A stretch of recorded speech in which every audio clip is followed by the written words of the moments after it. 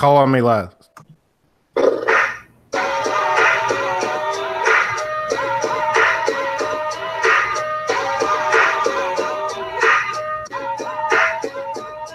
know it ain't no stopping on the dogs I'm dropping. It's Friday night, so everything is popping.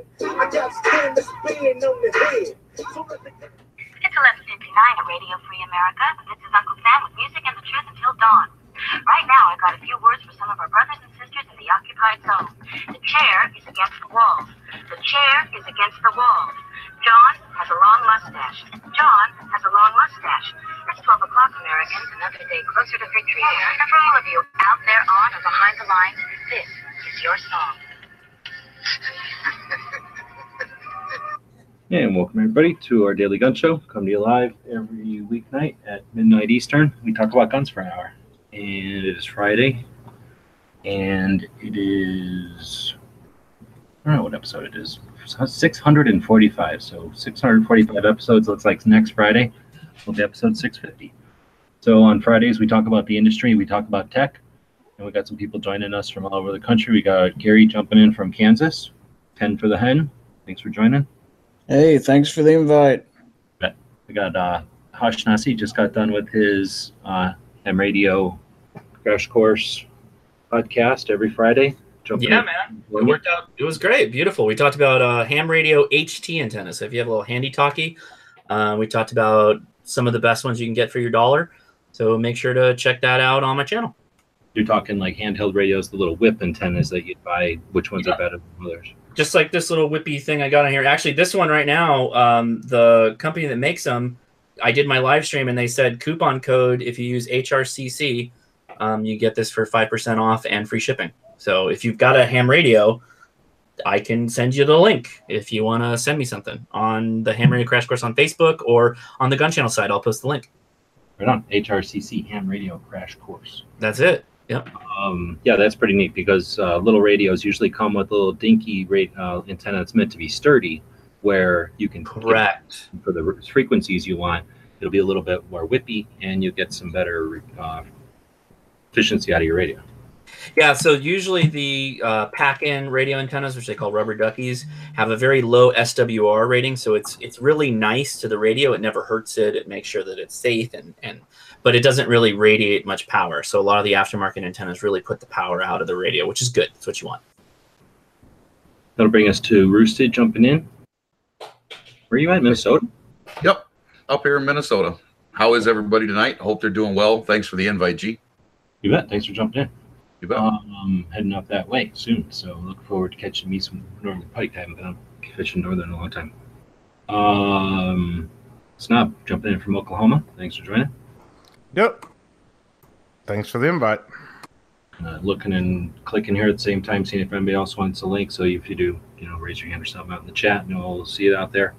I'm down here in Tucson. We talk about guns on this show, so maybe we don't talk about it enough. It's called the Daily Gun Show. I like to go to gun shows, and I like talking about guns. And I think talking about guns at this level is important, so we keep pipelines open, we keep our knowledge of how to use the internet sharp, and we keep channels there, networking and so forth, so that when important stuff comes through, we have the railroad tracks to get that information out there instead of trying to rebuild the wheel each time some initiative happens. Bloomberg certainly doesn't have to pay for that, so we have to do this kind of stuff on our own, and honestly, it's a lot of fun. We get to play around, chat about stuff, and Patriot wants a link. So we do this show. We're 600 episodes in, so that we don't get fed by, or led around by the agenda-based media that's out there. I can't stand talking about whatever they want us to talk about, especially when it's a firearms-related thing. It's never something that is interesting or decent. So, you hear about the Kardashians, though? The Kardashians? You hear about that? No. So, okay. So that's why we do this show. And I'm in plenty of shows, so I'll chat about stuff. We're not ignorant to it or unaware of it, but don't need to talk about it all the time. So this at midnight, we just talk about plain old guns. Bob and I started this show, I suppose just do the math, 600 episodes ago. Must have been something like 600 days ago. Add a few for weekends, I guess. And we just wanted to just do something on a daily basis so we could talk about a gun shop every day, so that we could talk about maybe a gun every day. and stuff like that. So that's pretty much the stuff that we still do. We've changed the format a few times over the 600 episodes, and it'll change again. I'm about to be on the road, so we're going to figure out something. Potato said he might be able to help out, so we might have to alter the times a little bit, or maybe somebody else can help out who wants to be part of the show and start the show up every day at midnight, so that while I'm on the road, it's a little easier to deal with. But anyway, it's called the Daily Gun Show, so that we can talk about guns every day. So that's what we're doing. So what do we got? Industry and tech today. And today we're talking about bullpups, I guess, because there's a bullpup shoot coming up. So yeah, that happens in Illinois. I think it's the 4th or 5th anniversary of it now. I went to it last year. The site is pretty cool. The place that it is called, the place that it is held is called the site. And it's kind of in rolling green hills in Illinois, in the middle of a cow factory. So it's basically isolated as far as Illinois can be. And because of the way the hills are and the trees and everything, all the noise just goes straight up. So you don't even know you're there until you're there. Really neat place. And what should I say? Well manicured, well built. You know, not what you'd expect. Not a little shack out in the middle of nowhere.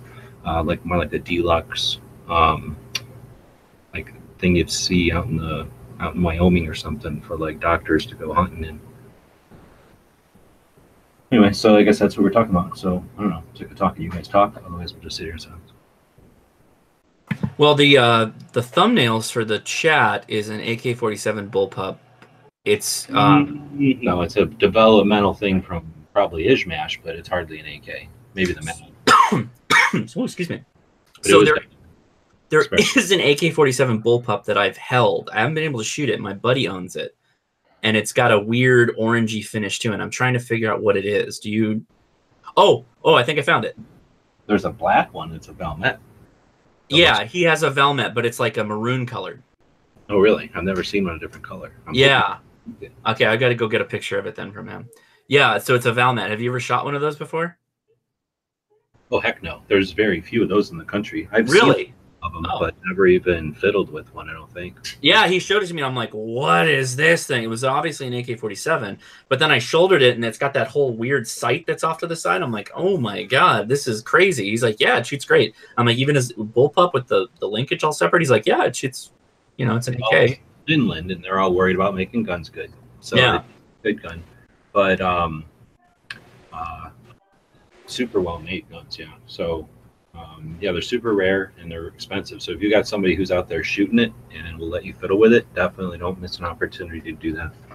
Okay, cool. I didn't know that it was. I mean, I've never seen one before that one, so obviously it's probably a little bit rare. So yeah, I'll find out how to get my hands on it again. Kalashnikovs were made in '47. That was the the end of the World War II. Then the Cold War starts, and we start, getting into. We're not going to tell them. They're not going to tell us. The Cold War.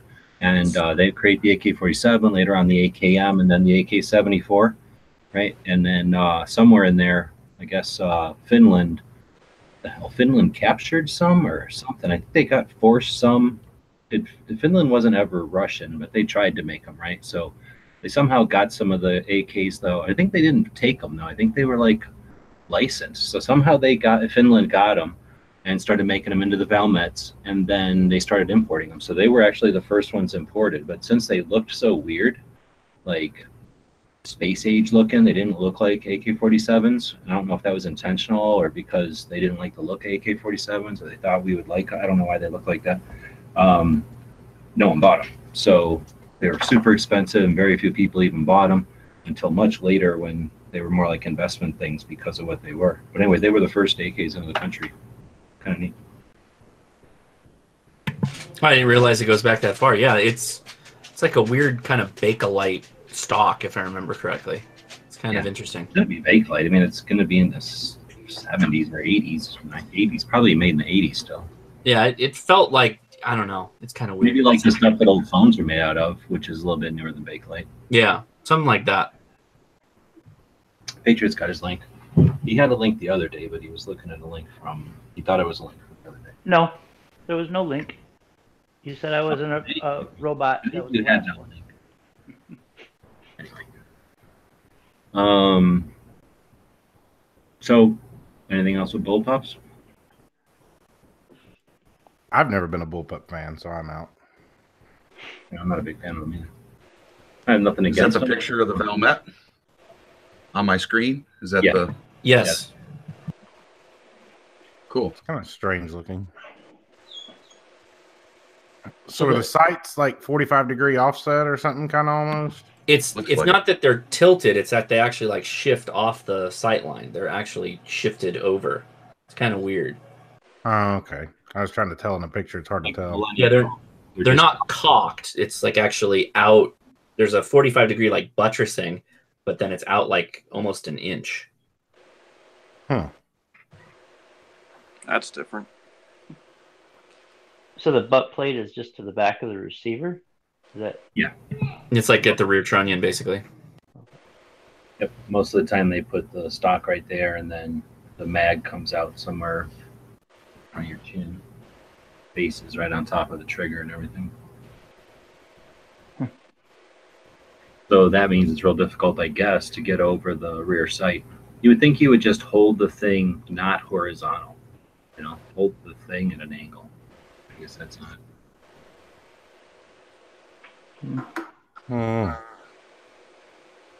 I mean, it makes optics almost impossible, right? Because there's really no mount for anything like that. You can always duct tape something on the side of it. Yeah, maintain duct tape 0. Oh, we're out of 0. Put another layer of duct tape on it. Well, if you use Gorilla Tape, you get at least one extra shot out of before you lose 0. Always super glue. Only the pros use JB Weld. There you go. so the sights come off on the left side of it? Yes. Yeah, they're off the left side. Which I'm not even sure how that like all works out. Like when you sight it up. You wouldn't have to bend your head over then if it's in your shoulder. You can say he's a big fan of that bullpup shoot, seeing people walk around with all different bullpups is cool. And then he saw a rare FN 2000. So I'm biased, so I didn't probably see the bullpups over there as much as somebody who's into bullpups. I thought there was other guns. Maybe I saw the one or two other guns and went, oh, there's other guns besides bullpups. I don't know. Bullpups must be rare around me because I've only known like 2 people that even own them or have owned them. And you never go in a gun shop and see one around here. No, they don't lend themselves for hunting, right? And then, they weren't really used too much for actual issue or anything. So there's no like big surplus demand. So it's really just people that are interested in the form factor, I think. Because if the triggers were good on any of them, I think it'd be a little more applicable. So Yeah. so even what the I felt like. military style, ones, the triggers are bad? Or Very style. I mean, like a Steyr Doesn't fire. offense, military one. Or I guess there might be another ones that I've never shot. Steyr's got a decent trigger, I guess. Not decent for a bullpup. It's not a good trigger. Only bullpup I ever shot was a Tavor 21, and that was years ago. I played with an X95 at NRAM this year, and trigger wasn't as bad as the other one I shot. I don't even remember what it was. I don't have any clue. It was years ago, but it still wasn't nothing great. Do what? The Tavor? Yeah, at NRAM this year is what I played with. Well, that's, I guess I don't know. I pulled triggers on it, but not enough to have remembered it. So I guess it didn't change my mind, but it is at least attempt at it, right? Not just some gun that they made into a bullpup like most of them. Well, a bunch of them were. so is it a legal thing where they couldn't use electronics? And I mean, obviously you wouldn't want electronics for have it work all the time, but with a solenoid or something, wouldn't that be an option? I mean, if it's just for something that you play around with, or is that a legal thing? You would think so. I mean, it definitely isn't. Anybody would want that for reliability, but like you say, just for taking to the range, you would think that would be a thing. But maybe there's, I don't know, I was going to say delay, but it's not like electronics are poor anymore. Well, what was that rifle, the bolt action? Was it a Remington or something that made one that had the electronic trigger that time years ago? I don't even remember now. There was somebody that made one. I just wonder if, like, with the laws and stuff, if there's some, because it's not really your finger actuating it. No, I've seen electric triggers. You can get them for those kind of guns that you bolt down. And then also for like sighting in, they make different remote triggers that you can put on a gun so that you put no, so when you're sighting something, I imagine at distance or for accuracy, you're not putting any influence at all on the gun. Okay. Yeah, the Remington Model 700 E-tron X centerfire target rifle. That's the one I was thinking of. It had that electronic trigger. It was basically your trigger was just a button. I'd be worried about it going bad after a few thousand rounds. I don't think it was very popular. Yeah, I don't think it would be too reliable. I mean, you'd have to charge it up all the time. Plus, with a solenoid, what happens when it gets stuck open or closed or something like that?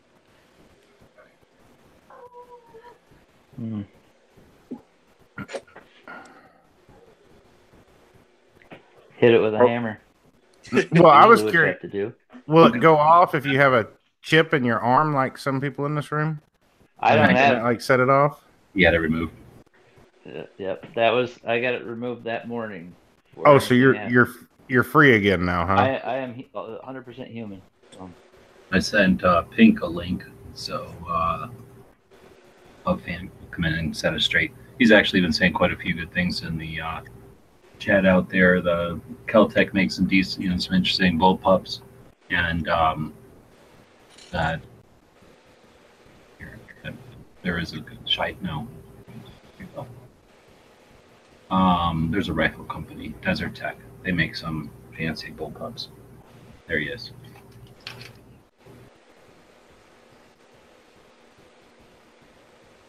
Are there any bullpups that have the magazine come off the top or the side so that there isn't that issue of getting around the magazine with the trigger? Well, no, you mean, they could put the trigger where it's supposed to be on a regular gun and then would shoot it from your shoulder or something, but I haven't seen anything like that where they move the mag. I don't think. Yeah, because count like biggest... the PS90, they move the mag, I guess, up on top. Yeah, the PS90 delivers from the top. Because isn't that the biggest issue with the bullpup is that, relocating the trigger and you have to get around the magazine or something? Or the problem is, because they're trying to retrofit a regular gun into a bullpup, so they leave the mag and the trigger in the same relationship to each other, and then then you gotta go all around it. That and you get blasted in the face with gas.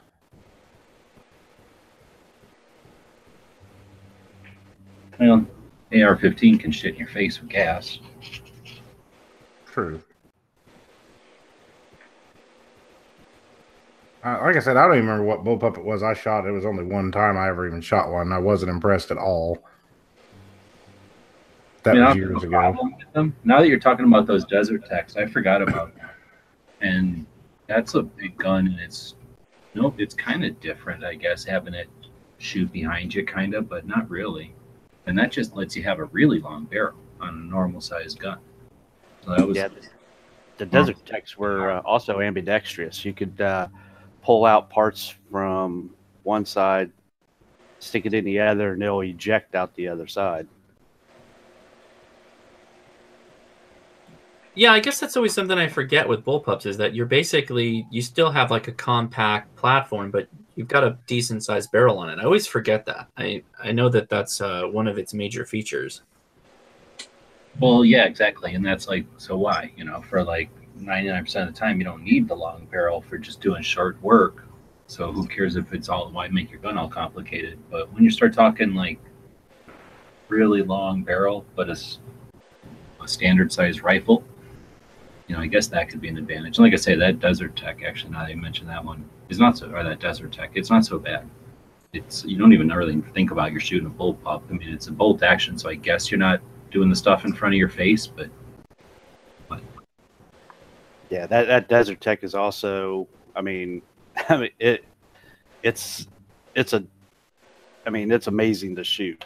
We were 3 rooms down. The one lane or the one range out there in Vegas had like 3 different rooms with different lanes in it, and they were in the far room, and we were feeling the concussion in the first room just from that them down there shooting that Desert Tech. So I'm looking at a picture of them. Where does I see the bolts on the right side? Does it eject the round on the left side then? You can flip it. You can configure, like pull it out, pull the bolt out and flip it to the other side, and you close off like an opening, and it'll shoot out the other side. I'm just trying to look at it and figure it out. They're kind of neat. I mean, looking. I like that. You could get an 18-inch barrel on that really easily. I mean, the one I'm looking at, how long is the barrel on this thing? Yeah, it was either 16 or 18. The brake they had on it at that range. I mean, you had pretty much had to double up your ear protection because it was brutal. Yeah, I mean, you got your face all up on the breech of it, which is kind of interesting. I like it. This is actually the first time I'm seeing this. I mean, this is that's pretty funny. I'm gonna post this picture. How do I show that? There it is. Hold on now. Look at this kid. He's riding it. That's pretty cool. Funny. Kid's happy as could be. Yeah. Dad's gonna give me this rifle when I turn 12. Well, a bullpup allows a kid to shoot a gun younger, right? Because they don't have to be so long. Sure. Yeah, absolutely.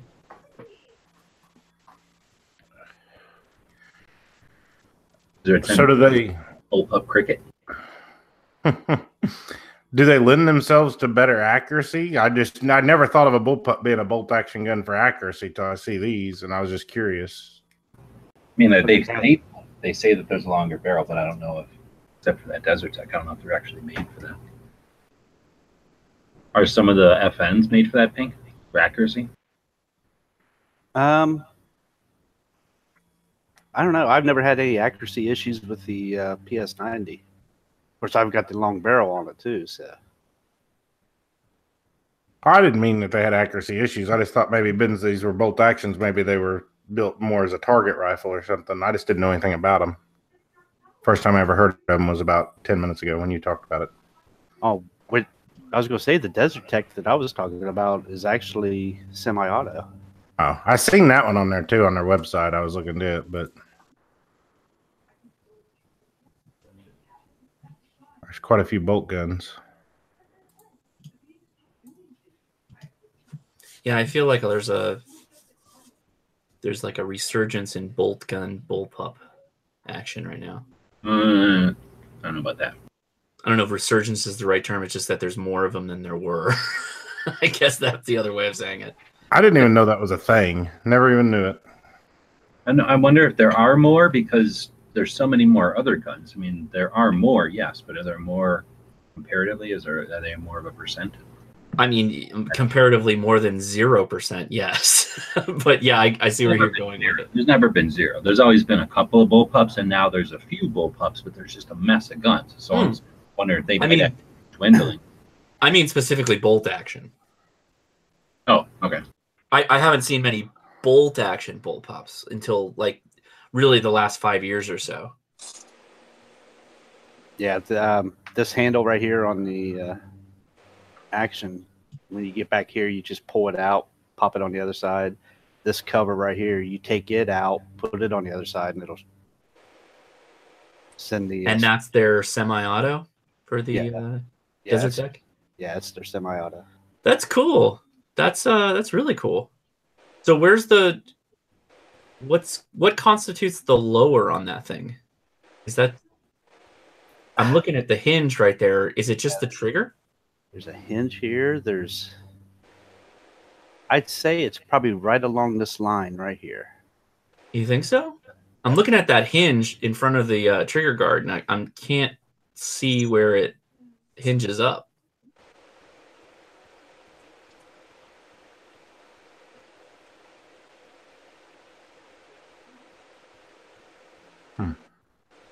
Oh, look, they got it compared to the ACR there. That's interesting. Much less. Yeah. Done. Look at that. It's 12 inches less. And it's 12 inches of stupid barrel that's just sticking out the end, really, for no reason. And the Yeah. other, you don't get any kind of real estate up front. So if you are running night vision and lights, people go, oh, night vision, who's doing that? Well, if you're fucking really fighting people and you're in the dark, which makes it way easier to fight people, then you want night vision. Or you want your night lasers on your gun so you know where you're shooting when you got night vision on. And that's probably one of the reasons they don't see them so much. Don't see what? The bullpups, they just don't have enough real estate up front. Guns do need to do more than just shoot people. Oh, I see what you're saying. Do you think there's a crap too? That's a downside. See, I think like with a bullpup, like bolt action, I think whatever you could possibly gain out of that, you're losing with a crappy trigger. Because I've never felt a bullpup trigger that wasn't crap. Yeah, that's the downside of them, right? Is that there's some kind of trigger linkage, and you get a spongy take-up kind of feel. Yeah, so like whatever you could gain out of having extra barrel length in a bullpup bolt action rifle, you know, you lose in the trigger. Mm-hmm. Well, that's where a company could innovate by making a bolt action bullpup and figuring out a way to make Remington's electronic trigger system they used to have and make it all good and be kind of a neat, different thing for a target gun, maybe. I was jokingly thinking about an electronic trigger, but that's actually probably the solution to some of that.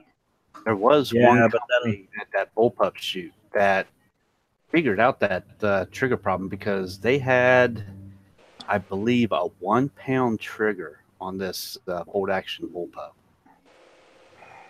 An electronic trigger, I don't think would happen because some guy is going to take apart like a Super Nintendo controller and make that thing full auto.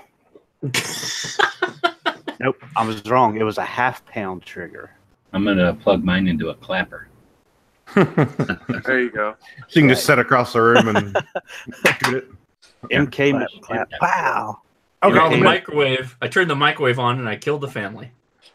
Right. But back on that, if it's a bolt action though, in the electronic trigger, then there shouldn't be any issue with them thinking it could be too easily converted. I still got to believe that the ATF would be like, no, not going to happen, never going to happen. Take your toys and go home. Well, Not Remington, gonna do it. Not gonna do it. Remington made an electronic trigger bolt action. Anti-gunners don't see any illogic to that situation. Yeah. We want you to have an electric gun, but with a bracelet, but you can't have an electric trigger. Well, they would say we could fire it from our phones while we're 200 miles away. I already had that, so you guys don't remember. This was 90s, so probably 98, 99. AOL, there were still websites, kind of, and you could, I'm almost positive it was then, you could log on to this site in Texas, and they had hooked up a gun in a video camera, on a webcam, onto a hunting preserve, and there's a salt lick in front of it, and it was for people that couldn't get to their place to hunt, and you could pay and then take the shot. I remember this. And it would send you the pig, the meat. I remember this. Eat about it. Remember that? It was a long time. Yes, I do. Crazy. That's awesome. Damn, that's cool. Awesome. You guys remember back in the days of before everything for webcams? That was like the biggest thing. Like, oh, I can go online and I can go to the webcam at the big building downtown. And then every once in a while, you'd get a chance to control that camera and you could make it look at stuff. And then whenever you weren't looking at it, you could watch what other people were looking at. So, like, everybody, where all the chicks were in a building across the way, like they'd zoom in on the girls working in the offices, or like they zoom down at a park and see what's going on, zoom in on cars and stuff. Wasn't that called Digicams, that system? I don't know. There was a bunch of them. I mean, that used to be a thing too. Like back before blogs kind of took out. Like there was a lot of webcams. Like they'd refresh every minute or every 14 minutes or whatever, and it was just a static shot, and then they just update occasionally. And so you'd go to one page, and there'd be like 14 of them. Yeah, watching the. There was places like we'd go to lunch. And we would run down there. Somebody would jump into that webcam, and then you'd try to get back to work and see yourself on the webcam. Yeah, for sure. I totally remember that. Or yeah, there was all kinds of craziness with webcams. Like everybody's using those crazy like Logitech ones, the little ball cam. Remember that horrible ball camera? I actually think I had one of them at one point. I got one in the drawer right here. Oh my god! Do you really? Show me. Do you have it? Put your camera on it. I don't actually. This is 2018. I don't have a camera. Are you kidding? Yeah, I'm in a live stream. I don't have a camera. It has a camera. It's a Logitech golf ball. Yeah. I gotta. Somebody should mount. Somebody should use that on their next Gun Channel's live stream. Just use the Logitech camera.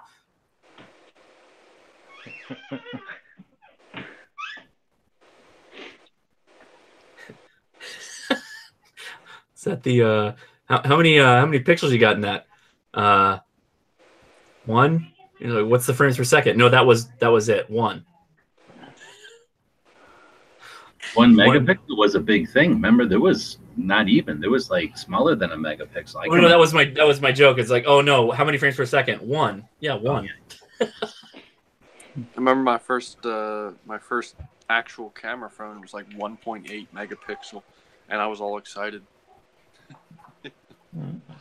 I remember the first digital camera I bought was like 2.3, and it was like, oh man, this takes awesome pictures. Wow. Yeah, exactly. You paid money for it, probably. Yeah, it was like you paid extra because they had a nice camera. So did none of you have the digital cameras that had the floppy drive that was enabled in it, and it was enclosed? Those were the best. Those were the best. I love those things. And that was at the time very big because you could put a floppy in there and it would just fill the floppy with like a few pictures, right? It wasn't. Yeah. It was like the MP3 player of digital cameras. You just pop the floppies out of. You just have like a stack of floppies with you, and you just go take a bunch of pictures. It was the best. I love those cameras. I forgot all about those. We used to have one of those when I was in school, like middle school. We had one for like, I don't remember, newspaper or something. Yeah. Dude, those. Oh man. No, Yeah, I still got one rail. I still got one of the mini DVD, the little mini DVDs that you put in them. I've still got one of those cameras. Now we got Picatinny rail mounted GoPros and stuff. Yeah, exactly. The action cam or the recoil or whatever it is. Right. Or you can get a camera in your glasses that takes better video than those did. They make they make a Matchbox car chassis for a GoPro. You seen this? No. So, no, but I'm intrigued. For a GoPro or something else, but a dude on Instagram had one, and it's a legit thing from Matchbox, and it's just this like 4 wheels, and you put your camera on it, and it's for the kids to put on their racetracks, and then they get a POV of the car going through their racetrack. That's awesome. There's a couple of like YouTube videos that are like Hot Wheels racing through all these random scenes, and I wonder if that's how they did it. Is with the little. Like this comes from Matchbox. I thought at first it was like Photoshop, but he's like, this is legit. Like this is a thing from there. They had that, and what was the other one? There was another one. I know they did it with. The other one was a bubble machine. Like you'd run a car, but it was really just the hoop from that you blow bubbles out of a jar of bubbles. It was like that stuck up out of a Matchbox car, and you would run that for your racetrack, I guess, and blow bubbles the whole time. Well, I'll be impressed when you can get a camera that mounts on your arrow that you shoot out of your bow. Well, that's got to be got to be able to do that. I don't know if the arrow or the camera lives, but yeah, there should be. You used to be able to put a camera in a rocket. You know, the model rockets you shoot up in the air that had a camera. But an arrow would all be about the camera surviving wherever it hit, right? Like impact. Maybe you could just make a broadhead with a tiny little lens right in the front, so you just watch it go in. Oh shit! You mean like into the meat? That'd be crazy. Sure. Like a clear tip. I feel like if you put the camera at the back of the arrow somehow, where it didn't actually impact, I feel like it would live. Well, he's talking to try to get it like so that you see it go through the meat, and then. I thought they had camera bullets. I think they do. camera bullets. What are you talking about? I remember that. Hornaday did that for April 1st. Okay. Yeah. You could probably make a shotgun, you know, like a beanbag round, only instead of that be a little camera you shoot out of it. Like those rubber projectiles, the rubber rocket things with little fins on it. I don't think it would. The kinetic energy, I don't think it would. I think you'd destroy it once you fired it. There'd just be too much shock. You know what I mean? Put a wad behind it. Have to be wireless so it could stream it before it hit. Before it hit and blew up. All right. Well, so we've been kind of just chatting around circles, so we're going to keep moving along. Wow, we've been chatting for 42 minutes. Did we start on time? Pretty much. Wow, time flew. So we're going to talk about Member of the Day. We haven't talked about that yet. And every day we like to feature one of the members over at Gun Channels. Gun Channels is a place we built going on 5 years ago now. Community, 6,000 members, hundreds of people use it every day, and dozens of people, you know, communicate, chat, hang out every day. So it's a pretty cool place, and we try to feature one of the members over there. And today we're featuring Andalusia Armory. I don't know if Hosh will remember him. Pink. I wonder if anybody else remembers Andalusia Armory. On? I don't recognize I've the listened name. to I have to see the logo. Remember Sean? Oh yeah. Like Ponery? No. Sean, like from Andalusia, Alabama. Was it Sean Carter? Yeah, Sean Carter. They had Oh yes, yes they do. And on Tuesdays, the guys would close shop a little bit early, and they would go live, and they would just kind of chat about what the customers were up to and what was going on. And it was interesting to hear, you know, just the gun shop scuttlebutt or whatever from a little shop like that. They originally came from New York and then bought the shop there and it had a shop in New York, sold it, bought this shop and kept it going. And this little town called Andalusia, Alabama, and good guys. I guess the schedule just wasn't working for them, and they put the show on hiatus. But for years, I think, at least a couple of years, I think they ran the show. And it was Tuesday night, basically in Ghost time slot. He corked them. And good guys. They would come out. They would always pull guns off the wall and bring it to the table and show it off. They were into music. I was going to say they didn't get to Tulsa, I don't think. They were gonna. And then they had a gig up there, I thought. So that's why I was surprised they never got there, because I thought they had said they got a music gig up there and they were going to go see the show in the museum and everything, and then as a music group go play at a bar or something. Wow, that's cool. Yeah, I like badass community groups like that. Like, yeah, well, we run a gun shop by day, rock and roll band by night. It's pretty sweet. Oh, if you needed to know anything about the guitar equipment, the pedals, anything, they had all the information. I mean, they would bring out like 8 pedals and go through the differences of them. There's been definitely waves on Gun Channels of people who've been musically inclined, I guess, or musicians, and that was one of them, I suppose. And they would have chats where they just got into guitars the same way. I don't know, Dead Horses over there right now chatting about reloading. There'd be just chats seemed like all the time, chatting about music or something. And they would play.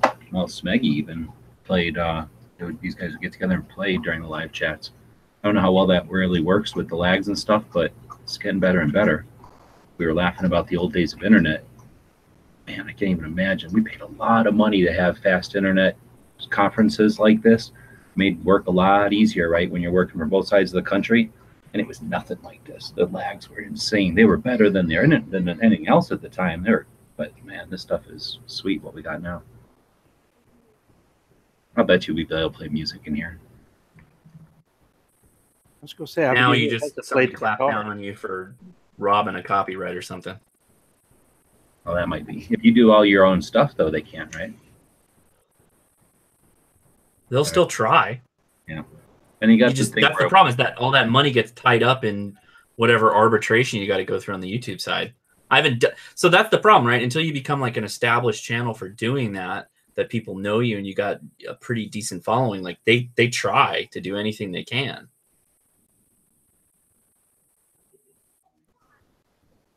Yeah, I can remember the one night the Smeggy got his drums out and somebody had a guitar out or something like that, and they was trying to play.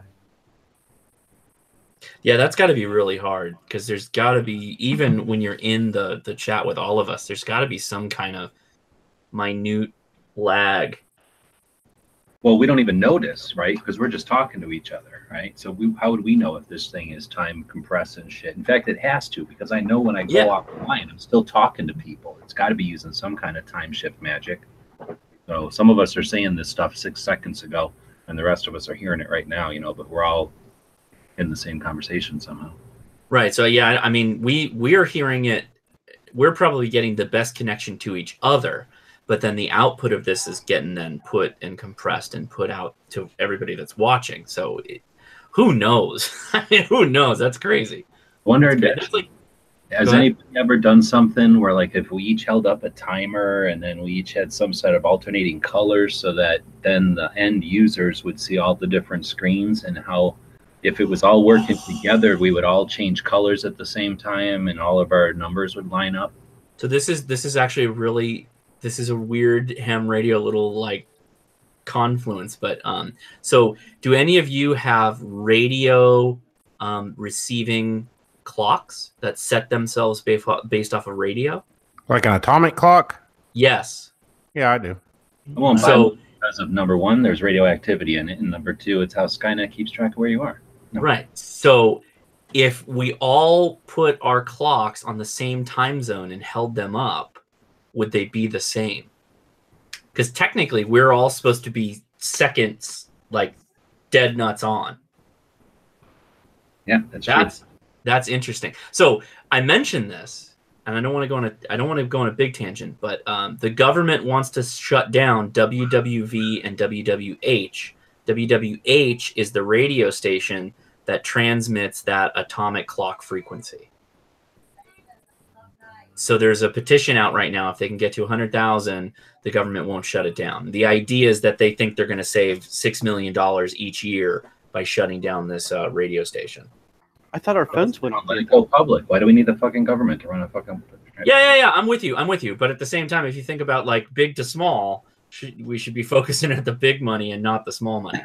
Well, with that said, I agree with you. I understand both arguments. I'm okay with getting rid of little stuff. You got to start somewhere. But yeah, I hear you. Okay. Doesn't our clocks run off?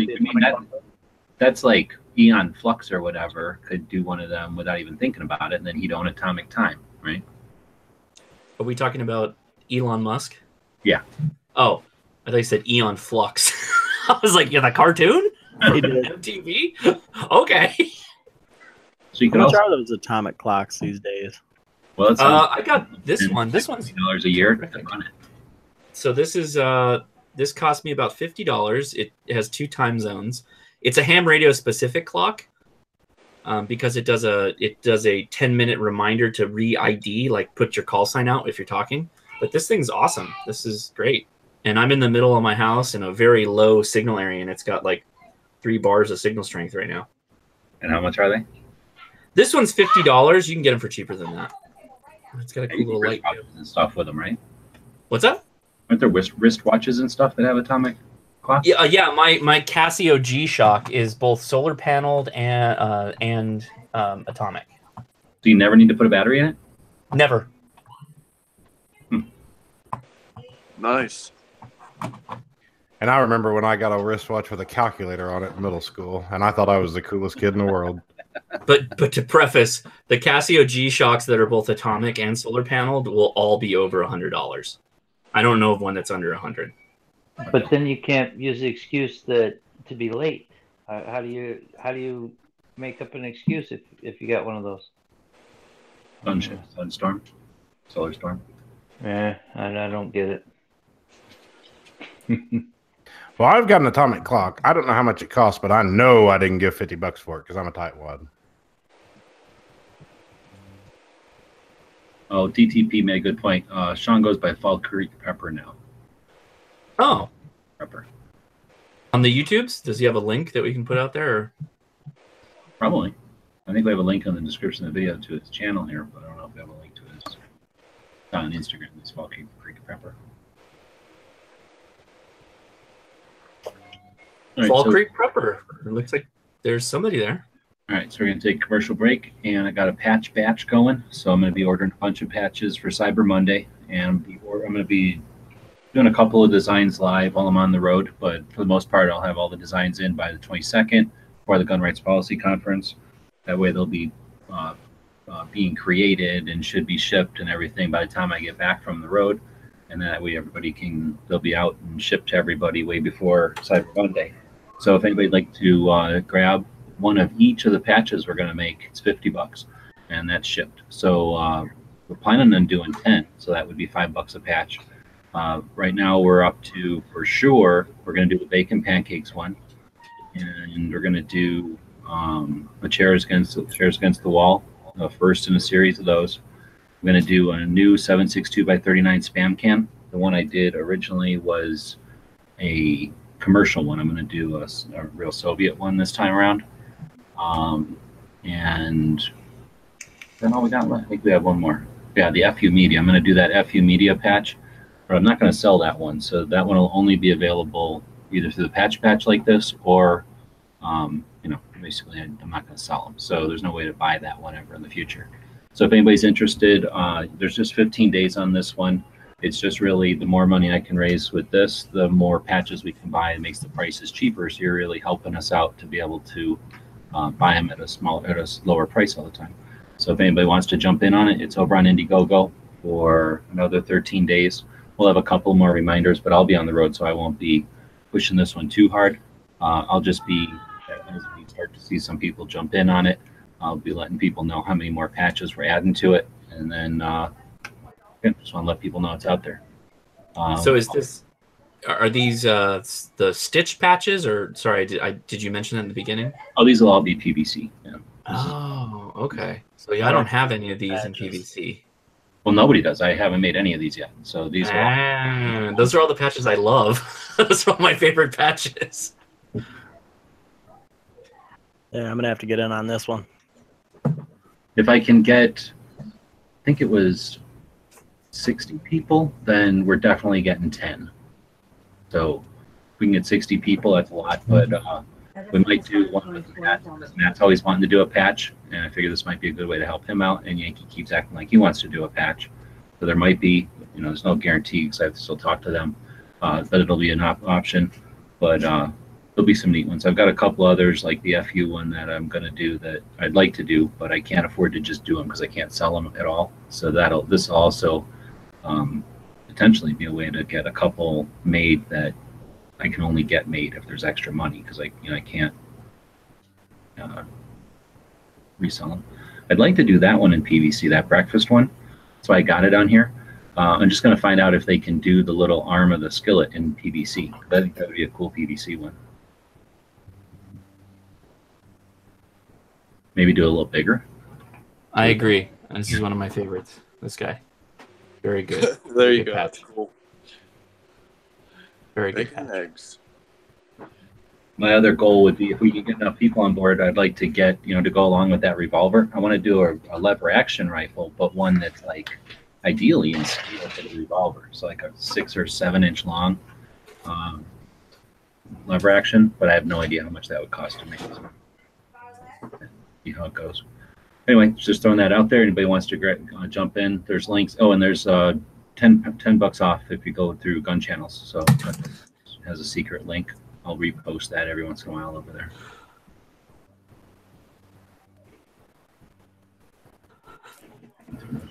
That's my new favorite patch, this one. Woo! I'm going to do I'd like to do a new van, because that's the old van. But, yeah. You could always do that in 1911. 1911. I want to get a van patch. 1911. Yeah, exactly. I get a whole Van series patch. I got the Van series of patches. I think I have almost all of them. I just found a recipe for vegan sushi. Wow, that's horrible. What does that even mean? It's a roll of fruit by the foot on a plate.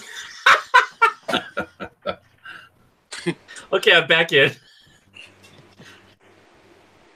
Vegan sushi. I don't even know if fruit by the foot is that vegan. Probably not. Probably not. There's gelatin in it. It's not. So had some. Well, I don't know what to do with these, so we're gonna go through them. I've been working on these for the last couple of days. I did originally, I think, 17 Second Amendment advocacy or Second Amendment advocate cards, just for shits and giggles. I just want to see what they look like, and then basically they flopped. Nobody gave a shit, so I went ahead and did the firearms inventors. But of course, we got the gun rights policy conference coming up, so I wanted to do something. So you can't hardly tell the boundaries, but imagine this is on a card, right? So I went through and got most of at least 24 of the gun owners' rights organizations out there. Did them chronologically. So we got the National Rifle Association. I didn't know that the Illinois State Rifle Association is the second oldest gun owners' rights group we have in this country, from 1903. It was created with the National Guard and the Militia Act of 1903 that created the Guard and the Reserve. So that's when the Illinois State Rifle Association started up. SAMI, the people that do all the numbers, or they keep ammunition and everything consistent. That's from 1926, and some kind of sporting goods association from 1929. I think it was at some conference in 1961 they created the thing that became the NSSF. Got Alan Gottlieb came on board when he was 26 years old with the Citizens Committee Keep and Bear Arms. A couple of years later, also made the Second Amendment Foundation. Then H.L. Richardson started Gun Owners of California to successfully fight they tried to make handguns illegal in California. And when that was successful, he took that organization national and created the Gun Owners of America. That was in 1975. This was all before the ILA. So then the NRA said, hey, maybe we should do stuff with politics, and created the ILA. Harlan Carter is the one who did that. He's important because he's the guy that did the October Revolt when they were not doing what people wanted them to do. Then you got the JPFO in 1989, the Doctors for Responsible Gun Ownership in 94, the couple of Citizens Defense Leagues of note. The Virginia Citizens Defense League started in 94, and it became the blueprint for Florida, Arizona, Georgia, and others, Connecticut. Pink Pistol started in 2000, so the gay organization for firearms is 18 years old, one of the older ones. Wow. NAGR is from 2001. That started out as the Rocky Mountain Gun Owners Association and went national. USCCA, Tim started that in 2003. I don't think you know where that was. It was me. Right on. So got a bunch of new stuff from Angelina, so you'll be getting all kinds of stuff that doesn't even exist on the store today. AZCDL, started by 5 guys here in Arizona, 2005. 2007, Students for Concealed Carry kind of got a rocky start and kept going. It's a tough one because students keep cycling through every 4 years. So how do you keep an organization, how do you keep someone interested to stay in an organization and run it? I would think that one's, I like to give this one a special credit for existing because it is such a tough situation for that facet of firearms ownership.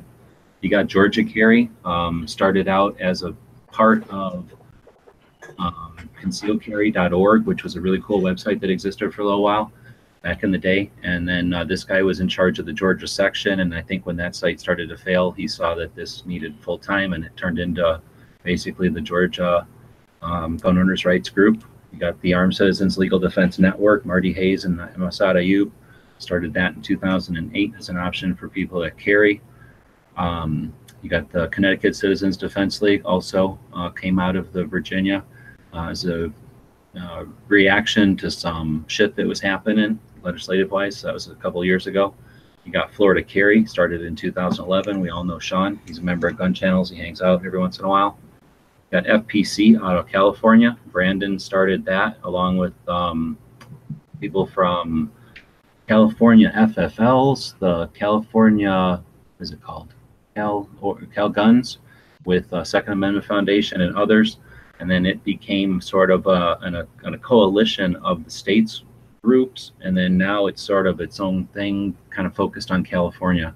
I'm really curious to talk to Brandon and get more of the scoop on where I know where they came from, and it's kind of, you know, what are you supposed to do? Everybody's trying to work for the second, but not everybody wants to work together. So, you know, I can understand how they got to where they are, but I'm really curious to see where they're going. And I haven't been able to. He's up in Sacramento. Every time I'm in LA, he's in Sacramento. So I've never actually been able to talk to him except for on the phone. Then I added Maj's Black Guns Matter. I'd consider this one our newest organization. And he already raised, what, $150,000 for education. So he's kicking ass. Then I got into the, what are these? The activists themselves. So you got Burnside and Church, the guys that started the NRA. I guess these two started the NRA, and Burnside was the first president. Oops. Burnside's where we get our sideburns, right? So then you got Warren Page. He's the guy that suggested having an actual, I'm going to try to say, like a trade show for the shooting sports, and that turned into NSSF eventually. You got Harlan Carter, the guy that started the ILA, part of the NRA, and then in 1977, also headed the Cincinnati Revolt along with Knox. You got Bill Richardson, that senator from California that created Gun Owners of California and then Gun Owners of America. And I put it all in here in a uniform way with their dates and some information so that when you're shuffling through these as trading cards, you can sort of put into perspective their ages, hopefully. And I don't know, I should have put their states on there, damn it. So then you get Neil Knox, who, again, was part of the NRA, got sick of the NRA. They've tried to move to Colorado or whatever it was and started the Cincinnati Revolt back in 1977.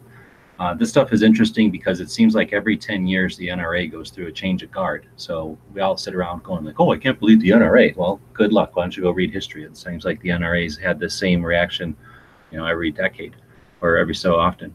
So this is why I put these in there. And his kids are still around, so we can get a lot of his story through his writings and through his kids. I got Dick Heller. I put a shitty picture of him in here, but of course Dick Heller is the Heller decision. So he's a cool dude, and he's super active. And I'm sure there's more to his story.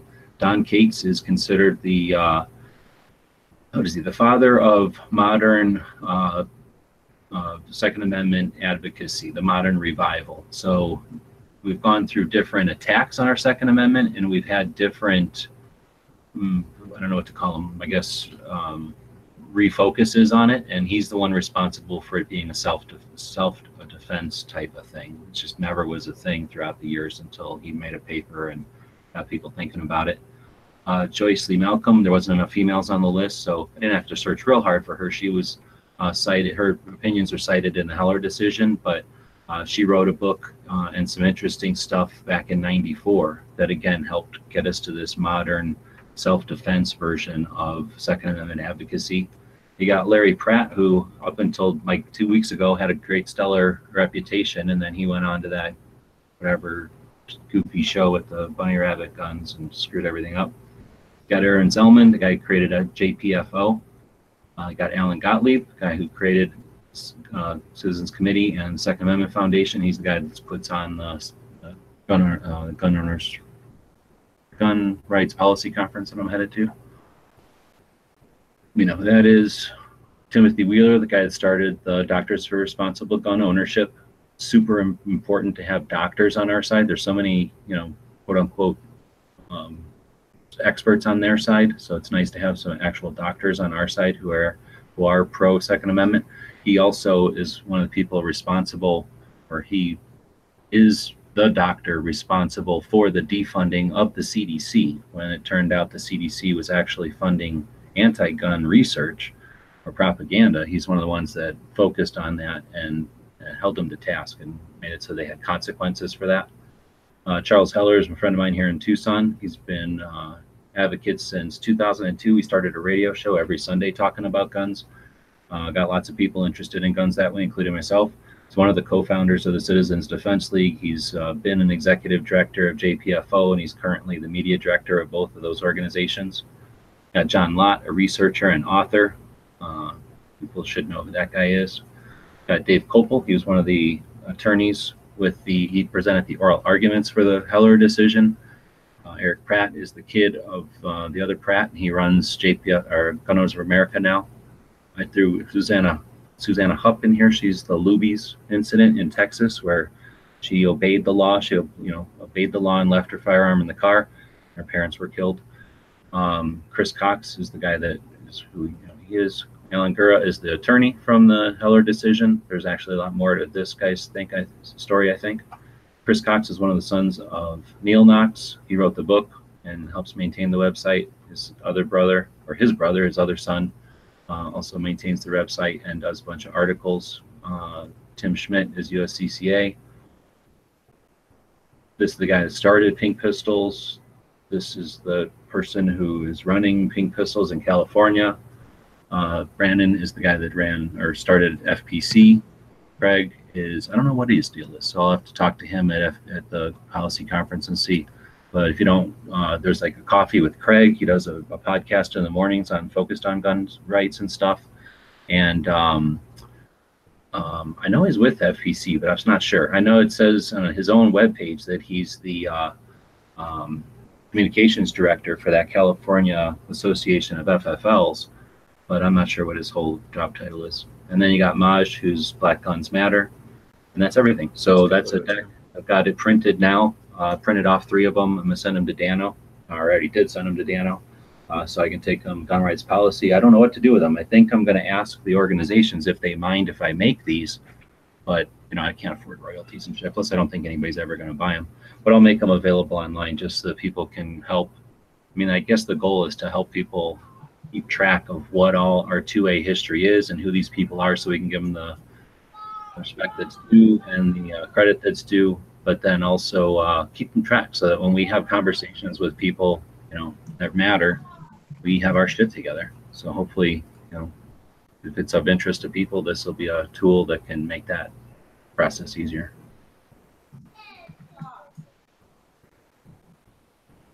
That was a lot of talking. What do you think? Looks like a pretty cool project.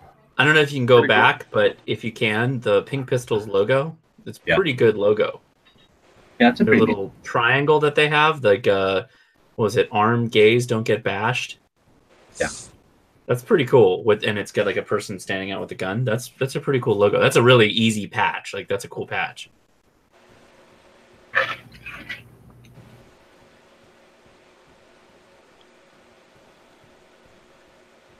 Obnoxious asking, is the unlicensed seller patch going to be in there? I've only ever sold like 5 of those, and I maybe had 2 other people ask me about them. So probably not, but we'll see.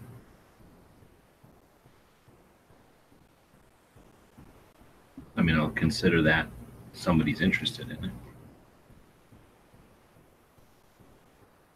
All right, well, so there's nothing else. I guess we can end it. Do you guys ever talk? You guys talk all the time when you're potatoes chat. Everybody just sits here. I'm trying, man. I'm trying. I can't pull everything here. You got a gunshot? Oh, are we on a gun chat? Is that what we're doing right now? Oh wait, this is about guns? Oh my god. A gun shop. Have you done any of the histories or the gun shop or anything like that? What? What was the question?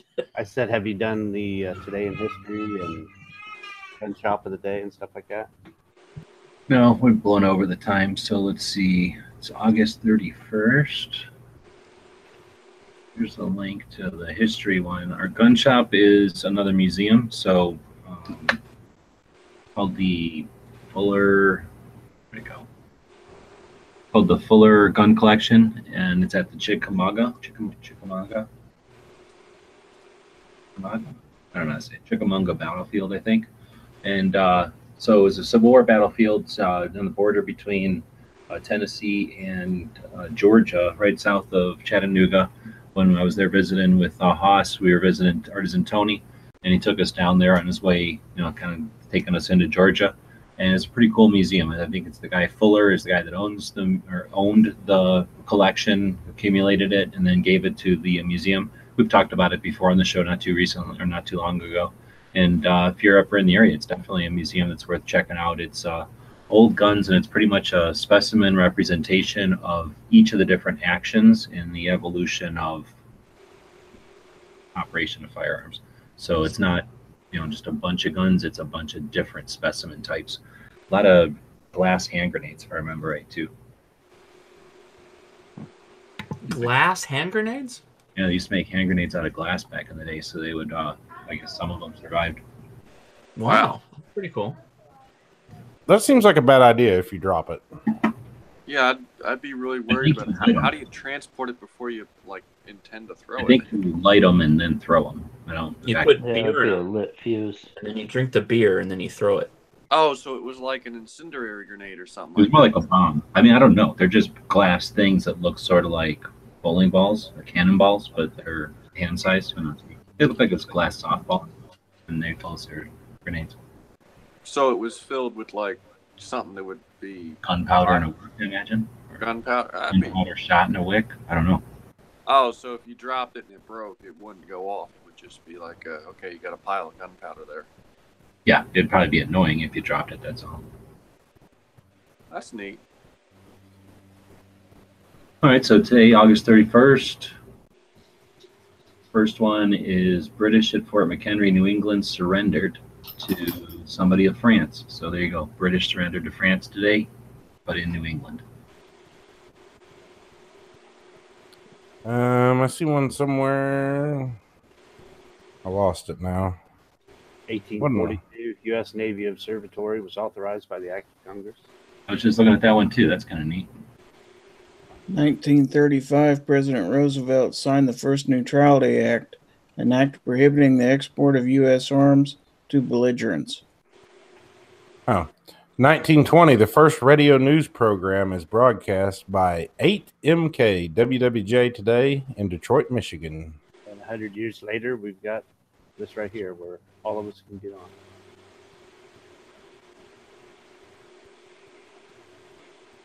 Founder of the first founder and first curator of the National Air and Space Museum. Who cares? The founder of the National Space Museum was born today. 1940, U.S. National Guard assembled. They will be mobilized for 1 year, extended to 2, to train and assist in war games to test new tactics. It says in 1940, 56 U-boats were sunk. 268,000 tons of U-boats were sunk in 1940. Wow. 1941, U.S. Agricultural Secretary so-and-so, Claude something, announces that meat rationing will probably be necessary. That would have been during the war? Yes. Leading up to it, I guess. 1949, 6 of the 16 surviving Union veterans of the Civil War attended the last ever encampment of the Grand Army of the Republic held in Indianapolis, Indiana. That's pretty cool. It's amazing to think that recently in time there were still Civil War veterans alive. I mean, I guess just don't think about it.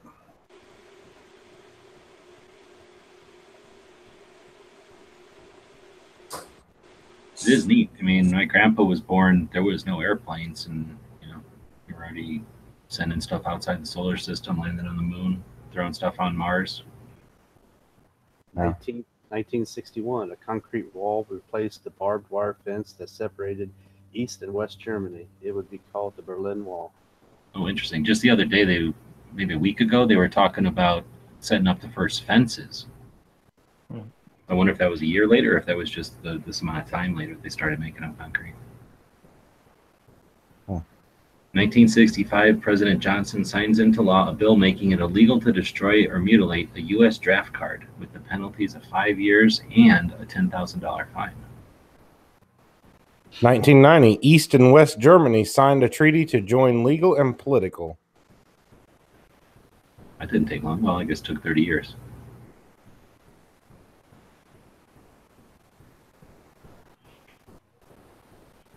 All right, so we got 1, 2, 3 Medal of Honors, and nothing else. New stuff is never good. Let's see, a video purporting to show the methodical. No, that was grizzly bears. That was something horrible. Not even read that one. All right, so that was our history. Talked about a gun shop. We've fulfilled all our obligations. What's the chat doing out here? 19 people watching, 13 thumbs. It's pretty decent. What about movies? We have a requirement for movies, I believe. We quit doing movies a long time ago. You can do movies. Oh, Yeah, dude. oh Jesus. I just watched some horrible movie. I remember the name. I only watched it. I just watched Smoking Aces too. Did you like that one? Yeah, it was all right. I liked 1. I don't remember liking 2 as much. I liked 1 a lot. Yeah, 2's in a nightclub and they have a the hidden bunker underneath. Nah. Oh, I can't remember the guy's name now, but he kind of contracts his own assassination so he can actually kill the assassins and then makes the great escape at the end. Or tries to, I should say. Sounds like somebody's really bored. Damn.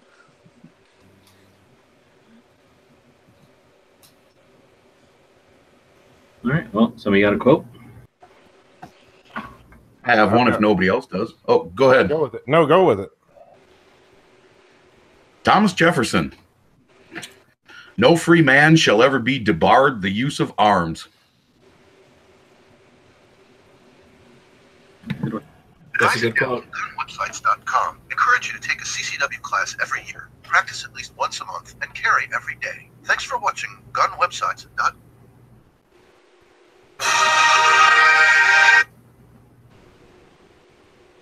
Fucking ad. T-Mobile.